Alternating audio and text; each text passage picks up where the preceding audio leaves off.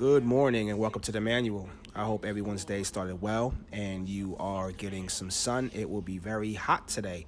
I don't know where you are around the country, but in Virginia, we are looking at a 93, 94 degree day. So I am going to get out, get some sunshine, get some exercise. I love working out in the heat.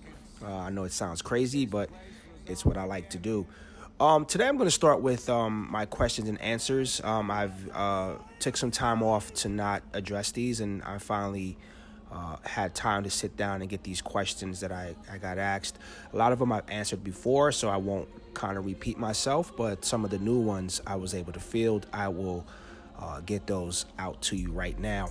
So if I didn't answer your question today, please just message me, and I'll be able to talk offline with you if need be. Okay, so I only have a few questions today, and I'm going to go into what I want to talk about today, which is pretty much another history lesson. I am not a historian, nor am I a professor or anything like that. I just kind of studied a little bit of history, restudied history, and kind of read a lot of different things to kind of formulate my personal opinions about history itself. Okay, so questions are coming from around the country, it seems to be, and again, I don't give anyone's identity. I just kind of, answer the question as it's presented to me. Okay, so we're hearing a lot about police defunding. What does that really mean? Okay, so I don't know what defunding the police really means. I know that the two schools of thought about what that can look like, from what I've heard. And from what I've heard, defunding just means that they're reallocating sources that fund these police measures that will be going to other programs that are in need of funding. And by defunding, I believe, and this is my personal opinion, if I am wrong, if anyone's from law enforcement who would like to kind of shed some light on this or expound a little bit, it's basically demilitarizing the police force. As I've mentioned before, we've seen SWAT teams look like SEAL Team 6. We've seen regular police look like some special ops situation. These guys are carrying military-grade weaponry versus what we perceived as little kids as what they had, like a little cap gun. Now they're carrying M4s and assault rifles, AR-15s, and things of that nature. And this is used on city streets to do crowd control. I've seen personally weapons like this. I've fired weapons like this myself, and I know that the kind of power they take. And I think just from remembering something that happened, some of you guys who are too young to remember this, there was a movie several years ago, probably about maybe 20 years ago now, called Heat. It starred Robert De Niro and Al Pacino, two of my favorite actors. Got together and did a role. They've acted in movies previous to that, but this movie was called Heat. It was about a crew of robbers, or, they take scores down, and then the police, which is a crack team that was kind of indirect response to this team. And there was a scene, the bank robbery scene, which is probably one of the most insane shootout scenes ever put on film. I remember seeing this movie twice in the movie theater, and I own the DVD, and I watched it several times over the years. But this police shootout scene was something insane. But art imitates life, and by that being said, two guys tried something similar to this. They were body armored to the core, and they went into a bank in North Hollywood. If you want to see live footage of this, or I'm sorry, not live footage, but you want to see footage of what happened, you can actually Google this or YouTube this. And there are several videos from the time, and there have been recent talks about it.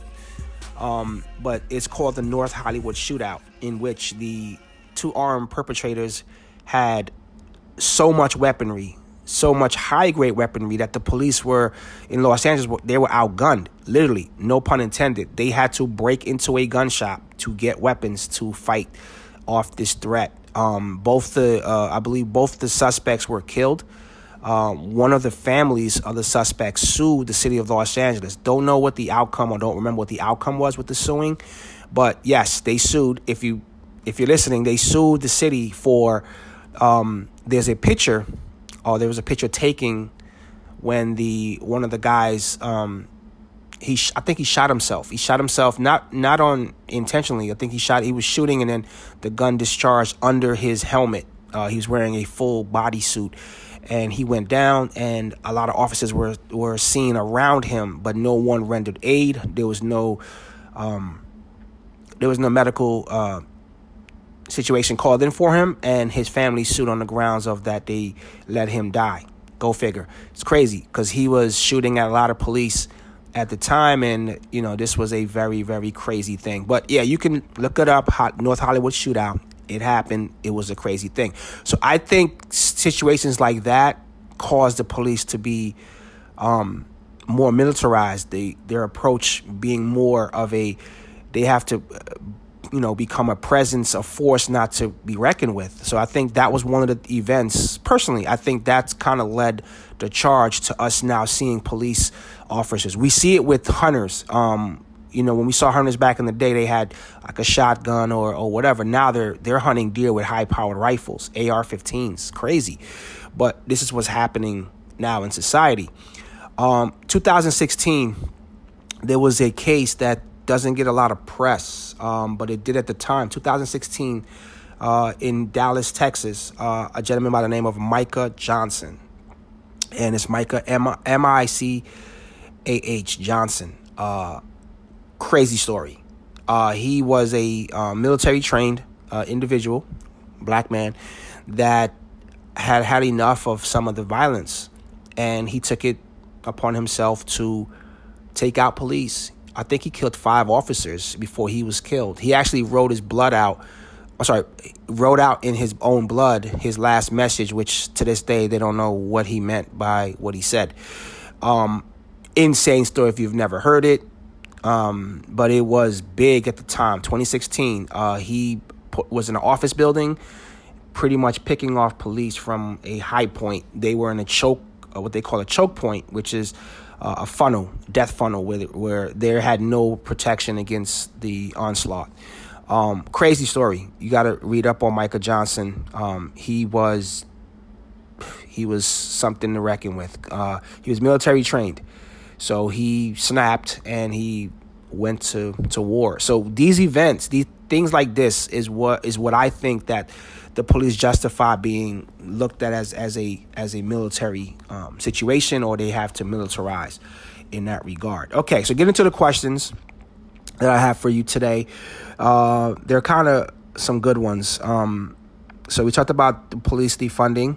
So I'm thinking that it's not going to do away with your police. It's not going to say, well, you call 911 and no officers will respond to your situation. What that kind of means is that they're going to have less funding to do what they do. The police unions in this country are very strong opponents to a lot of change and things of that nature. Just like the union on any job, any unionized job, they're very powerful. People pay dues into it. They elect their presidents to do things on their behalf in the community, in the state, and also on the national level with legislation. They are powerful unions, and that is kind of where the start should be, is to kind of get these unions to kind of get on board with what's going on, because without that representation, where they can come to the table with a dialogue, there's going to be a tough time for us to do this, and it's going to be too radical if we just push our agenda without having some kind of back and forth or sit down or whatever it's going to be. So defunding the police is I don't know how I personally feel about it. I just know that there needs to be a change. So I am not yet put in my mind what that looks like or what that should look like as a citizen, but I know that it's something that has been being thrown around right now, and it's getting some traction, at least on the national level. On local level, not the national level. Okay, so question number 2: should they rename the rebel bases in this country or remove the names of these bases? Okay, all right. So for some of you that don't know, there was a civil war in this country, for the most part, and there've also been several other wars. But the Civil War is uniquely different in the regard that it was America fighting itself. And as you guys know, I'm not going to go into the history lesson of what the Civil War was, but out of that came a lot of these rebel bases that were named after Confederate generals, such as Fort Benning, the Robert E. Lee base, and Fort Bragg. These are generals. These are Confederate generals that fought in the war, and these bases have been named after them. Around this country, in the southern states, for the most part, there are Confederate monuments. Where I live in Virginia, I live in Northern Virginia, I live in Alexandria, Virginia. There's a couple of Confederate monuments. They're not huge like most of the country. They're just small statues that are around town in certain areas that have historical reference. For instance, there's a statue to commemorate the soldiers that left Alexandria to go fight for the South in the Civil War. It's just a small statue that stands in one of the town squares, and it's I don't know if it's of any prominent figure, but it's just a person that they put it up to commemorate. Because Alexandria itself was a occupied city. It was a city in the north, because Virginia is a southern state, but Nova, where I live, Northern Virginia, it's kind of a weird area, and I believe it has to do with being DC, part of DC at one point. Don't get me into this history, because I know it sparsely, because I'm not really from this region of the country, but I've been down here just about a decade. So renaming these bases. I don't have an opinion on that. Reason being is that throughout history, whether it's good or bad around the world and around the United States, there are staunch reminders of a dark time, and a dark time for a lot of people. If you want to look at the school of thought of we should not have things erected or things as a remembrance or a reminder of what happened, that's one way to look at it. The other way to look at it is that we want to remove these things from history. We want to erase them like they never happened. So I don't really care, to tell you the truth. If it's not of something that is outright disgraceful, like, there's a memorial to a lynching or something like that, I don't care if it's named after somebody. It's just what it is. There are high schools and there are grammar schools and there are elementary schools named after Confederate generals. This has been something for fucking decades. I don't really care, to tell you the truth. I mean, I would care if I'm a soldier, but it's just a reminder. It's just part of the history that's in this country, and you can't tell everything without telling the entire story. So in order for people to understand what's going on, personally, I think that it should be talked about, not glorified, but it is a talking point. It's a dialogue that needs to happen. Okay, moving right along. What is my political affiliation? Okay, so I grew up in a Democratic household. My parents are Democrats still. Well, at least my mom. My dad is no longer with us. Democratic household for the most part, but my personal take, without bringing religion and politics in, I don't ever mind talking about that stuff, but I know people get kind of uncomfortable talking about their political affiliations and their religion. So for me, I used to be Democrat. Kind of don't think of that anymore. More of an independent for a lot of reasons. And again, I won't get into that on this episode, or if I engage in this conversation, I want it to be a conversation that I'm not just talking, I'm talking with someone about this. Okay, so independent is, I guess, where I land now for the most part. I think we have two more, and then we'll go on to our topic today. Okay, this is an interesting question. I didn't even read this one the way. Okay, what sparked the civil rights movement in the 1960s? Okay, so, and again, you guys have me go through history here when you guys can actually Google some of this, but I understand why, because it's kind of contradictory to what I said, that if you Google something, the first thing that comes up is probably not the absolute truth. You have to kind of go to other sources. So from what I've been told from people of that time that were alive at that time, we have two major events that sparked some attention in this country. We had the Montgomery city, in Alabama, the bus boycott. Excuse me, I can't speak today. Bus boycott with Rosa Parks. And that kind of got national attention because the boycott was a successful movement that gained some traction and some attention around the country. And then we have the killing of Emmett Till. Emmett Till was a 14-year-old boy who was horrifyingly murdered. And it really brought attention because his mother chose to not have the funeral service be a closed casket, but an open casket. And I believe that she didn't have the morticians to dress him up, meaning didn't do their best job to keep him preserved. She kind of had the world see what happened to her son. And it is, if you've never seen these pictures of Emmett Till, they are horrific. For a 14, you can't even recognize this as a human being. So two schools of thought about it, and I kind of roll with the latter. I think that the Emmett Till murder kind of shed a lot of light on what was happening in the Deep South, especially for Northern blacks who hadn't experienced that level of violence yet. So there's a lot of subtext that occurred during this time, and one of those, to me, linchpins was the murder of Emmett Till. Okay, next question. You mentioned Reconstruction a couple of times. Was Reconstruction all bad? Okay, no. So from 1866, from what we know, to 1877 is the actual dates of reconstructing after the war. In that time, after a lot of, every slave pretty much was free, there was some movement in the black community as a whole. In those 10 years, there were people elected to Congress and the House of Representatives. There were people that were able to own land. There were people that were able to obtain a level of success in society.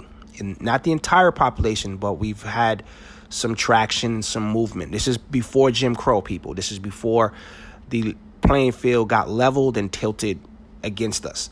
So in the years of Reconstruction, I think the meteoric rise of a lot of people getting prominence was probably not looked at as something that could be sustained, and it was ultimately destroyed. In this realm, we've had several things. I mean, you guys seen Rosewood, the Tulsa, Oklahoma bombing of Black Wall Street.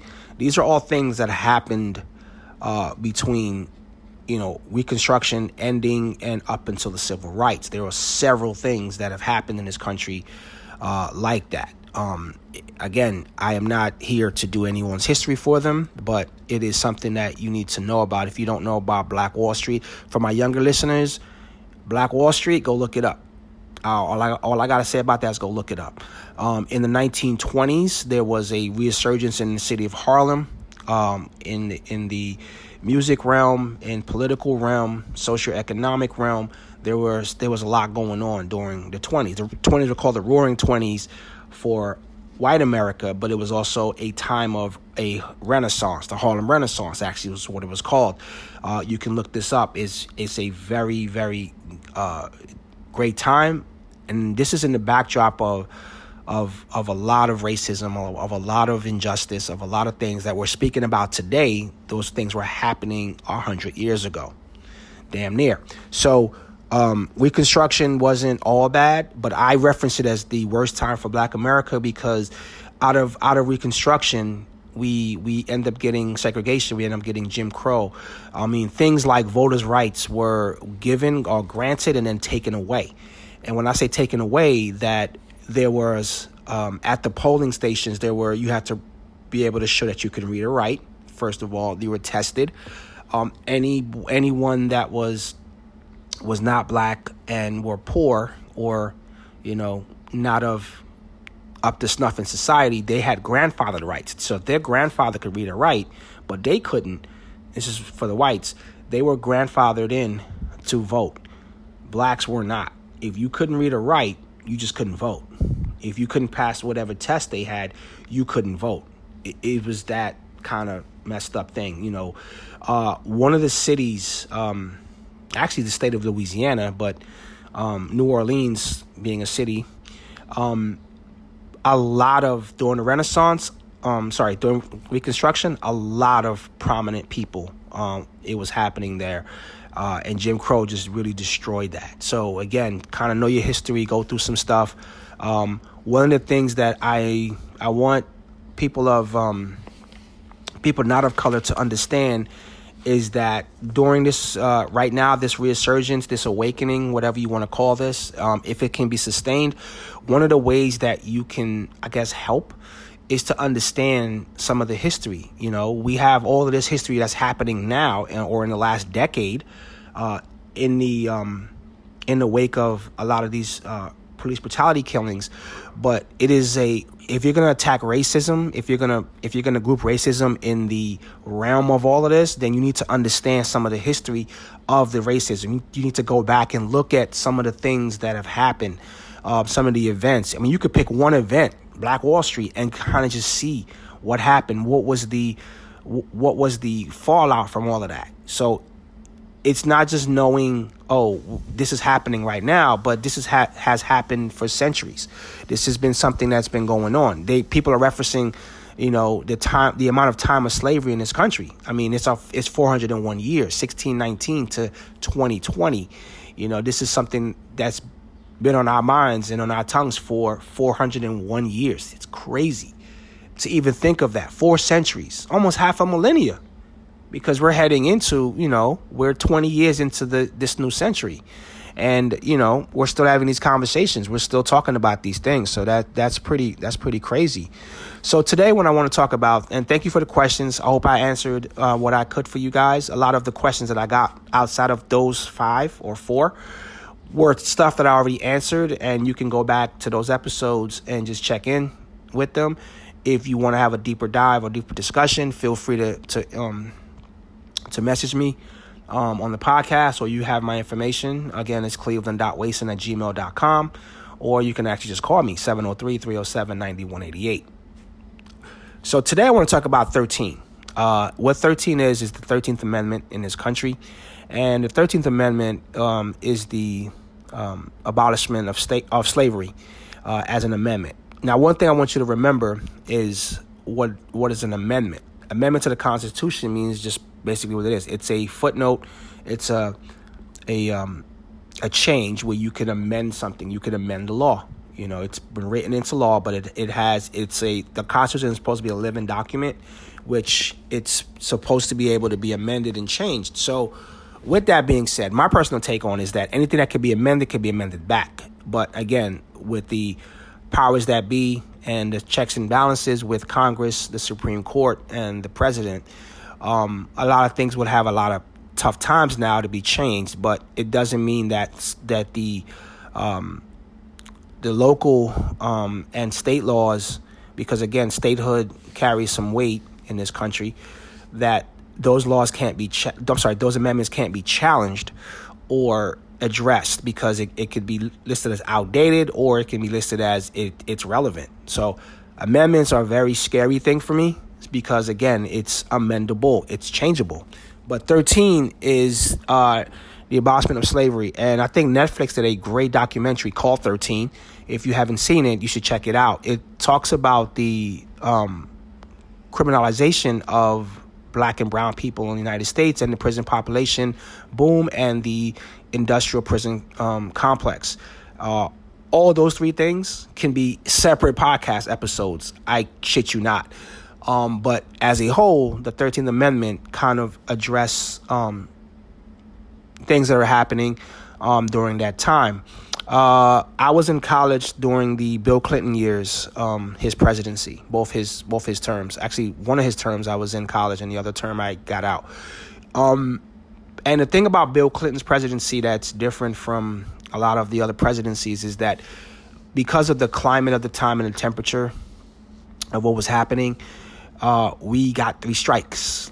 And what 3 strikes is what you guys know of any violent criminals that committed another crime, whether it be a violent crime or another crime, that they're a repeat offender, they were in the criminal justice system pretty much growing up, they were given a life sentence for things. Now, I believe that if you're a violent criminal and you just commit these acts repeatedly, yeah, you should not probably be able to still live among us. But in that, there is no separation of someone had a violent past, they're kind of recovering or getting through that, and then they shoplift something. Once they commit another crime, the three strikes law kind of went into effect, and a lot of people got swept up in that, and they're in prison now forever because, again, two violent strikes, armed robbery maybe, or attempted murder, 2 strikes, and then you shoplifted. Now you're done. I'm kind of parsing here, but you kind of guys get the idea of what's going on. So going back to the 13th Amendment, one of the ways to disenfranchise a person is if they commit a crime, they are not deemed reputable in society. And with that being said, if you're criminalized, if you're put into prison, it was a kind of a way to kind of get slavery still going. Sounds crazy, but you got to check it out. Because laws were written for people, and if you didn't have the money to fight that law, just like today, if you don't have the money, if you don't have the criminal justice system is tilted one way. They show it as scales, but those scales are heavily tilted in one direction. So you're not going to be able to kind of afford the liberties that you need to fight such cases. You won't be able to have representation the way you have because of the racism that exists within that system. So 13 is pretty insane. So the 13th Amendment of the Constitution, as a definition, it abolished slavery and involuntary servitude except for the punishment of a crime. So you get what I'm saying. So it abolished slavery and involuntary servitude, but it has an excerpt that if you are criminalized or whatever, then you are not afforded this amendment. Okay, and it was passed by the Senate on April 8th, 1864, and the House on January 31st, 1865. It was ratified on December 6th, 1865, and on December 18th, 1865, William Seward, who was the Secretary of State, it was kind of put into the Constitution, or it was put up to the Constitution and adopted after the Civil War. I said all of that to say this, right? Since the American Revolution, we have been divided as a country on slavery, on how slavery is doled out. You know, that they had free states and rebel states and slave states and things of that nature. But the 13th Amendment was to address all of this. And it was the Black Codes, which was a series of laws or a series of, I would say, preventable ways to legally put people of color in a bad situation. And if you don't know what the Black Codes are, you need to go check that out and see how that affected this entire country. Okay, so amendments obviously work in the favor of the law, but it still doesn't address if you are facing systemic racism or sexism or anything else. So law abiding is what it is for a lot of people. If you consider yourself a law abiding citizen, you should be afforded the rights in that system to be fairly treated and represented, but that's not always the case, because within that you can pay your way out of some stuff, but it'll cost you. And a lot of people are not in that position to fight cases when it comes to that. Okay, so we always look at society as a whole, but it was always fractured.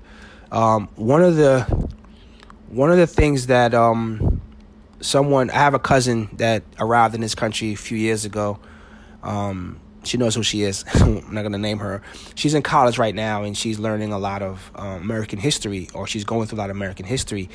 And I'm kind of playing cop, so to speak, of what she's learning. We discuss things that she has questions. She has a paper, and she brings things to me and asks me about my take on it. Now, again, I'm not a scholar. I'm not an expert on anything, but I know that what I've learned in the past is outdated. What I've learned now and continue to learn now is the whole story, not one side of the story. Take maps, for instance. The Mercator map, the map of the world. There's several maps of the world. Mercator is, I think, the one that we use now. In any country that you're in, a map of that country is represented as a center of the world. If you don't believe me, just grab a map and look at a map of the world, where you are, and you'll see your country kind of being the center of everything. It's just a way of, people representing themselves. But then you see disproportionate sizes of countries. For instance, and I don't know if this is due to racism, so I'm not saying that. So let me preface with, this is not due to racism, but you have Africa is a very massive continent, as we all know. But then you have Greenland on certain globes that we see, or pictures of the planet, where Iceland or Greenland is just almost the same size as United States, or close to being the size of Africa. And I'm like, that is impossible, because given the landmass that we know, that Africa is a very massive continent. I think it's, of all the continents other than Eurasia, which is a combined situation, Africa is a very big continent. Probably one of the biggest, if not the biggest. So a lot of perception, a lot of things that are in society are kind of slanted to the view through a lens of another person to make us, and I'm not just talking about black people, to make anyone that is a minority feel always as a minority. You always have to feel that. You always have to see that.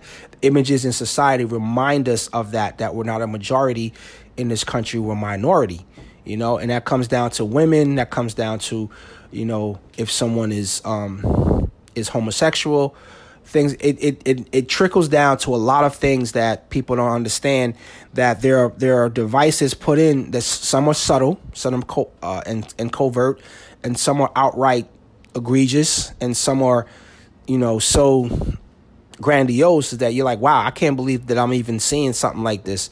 And for the LGBT community and transgender community, you guys are now getting a taste of what the fight is to have equal rights, to have rights in the rights of the law, but also in the rights of people that you come into contact with, to change those minds, to change those feelings about you and things of that nature. So when we all talk about a change and a resurgence in kind of equality, you have to look at that from a lot of different angles, because it depends on what equality you're looking for. There's several things that should be equal. Equal pay, right before the pandemic, I think there was a major story about the U.S. women's soccer team who brought in the championship, that they're not getting paid the same as their male counterparts because they're women, I guess. I don't know. Is that right or is that wrong? A woman that's the CEO of a company should make as much money as her male counterpart. If she's doing the same exact job, if she has the same level of success, if she is educated to that level, yes, she should get equal pay. I think that when it comes to certain jobs, if you're a woman or a man, if you're doing a job, if you're a firefighter, if a woman's a firefighter fighting the same kind of fire, the dangers, the same situation, she should be paid just as much as her male counterpart. That's just me. That's equality. That's not necessarily racism. That's just me saying, hey, we do the same exact job. If you're a doctor and you're treating me for something, I don't care if you're white, black, male, or female. I want to know that you can treat me for my ailment. I want to know that I'm in good hands. I could care less if you didn't go to Brown University or if you went to Howard. I don't give a shit about that. That's not how I look at things. But some people look at that. Some people look at socioeconomic status as being like, okay, if you're from this level of society, then that means you're reputable, versus you came from where? It's crazy. In sports, we have Serena and Venus Williams come from Compton, in inner city, and they became world champions in tennis. They didn't have a background where they went to Harvard and they were training with these these trainers or whatever, or they were going through no, they came from humble beginnings. It didn't change who they were. They still rose to prominence. There's a lot of things that when you talk about racism is just kind of like the knock on the door. Let's knock on the door. I'm knocking in the name of racism, but as I'm sitting down in your house, I want to address equality. I want to address what is right, what is equally attainable for everyone. If we look at this country and the Constitution as being for everyone, then we have to really amend the entire Constitution. Because if you read the Constitution, there's a lot of things in there that still kind of read in one way. So these conversations that we're having now have been had. So this is not anything brand new. This is brand new for a generation of people, the Gen Alphas, and I wanted to kind of make note of that. So when I meant millennials in my last episode, I was talking about the Gen Alphas, and that's the next generation. That's the generation of people now on the streets marching, these young people. Those are the ones now that are going to decide the next leaders of this country. Those are people that's going to decide what happens with our legislation, what happens with what's going on, because they're the one. The old guard, all these old fucking senators and congressmen, and whether they're Democrat or Republican, you're on your way out. I don't know how you think you see this. You're on your way out. You might get another term this next go around, but the go around after that, all the Orrin Hatches and all these fuckers, they're gone. You guys are going to be gone. I guarantee you. I guarantee you, because the millennials and Gen Alpha don't care about your rhetoric. They don't care for how they see things, because they're more communable. They're more, as a community, they're more friends with each other. They share stuff that when I see them interact with each other, I'm like, man, was I ever like that? Was my parents ever like that? Was my grandparents ever like this? They are united so much on social media. They're the ones that fuel that machine. They fuel the narrative. When I was a kid, you couldn't, stuff came out in newspapers, stuff came out on TV, and you didn't know what was going on. Right now, things are instant. Someone uploads a video, it's instant in the realm of social justice, of equality, of whatever. They are the ones that are pushing society now. They are the ones that control the narrative. So you guys better take hold, because there is Novus Ordo Seclorum. There's a new world order coming, and they are at the forefront of it. So again, as always, I like to talk to you guys about stuff, and if you guys have noticed, I kind of just touch on things, because I am not trying to be preachy, to talk your head off, talk your ear off, and be this guy that's touting this thing. No, I just want to be able to kind of give you my perspective and kind of give you some factual information to kind of deep dive on, because again, I can be fact checked. I'm not like the president. The president doesn't want to be fact checked. I can be fact checked from what I know. It's things that I know might be outdated or no longer relative to what's going on in society, but it's the way I've kind of been operating for the most part. So I thank you for your time today. Thank you for listening to the manual, and you guys have a great day.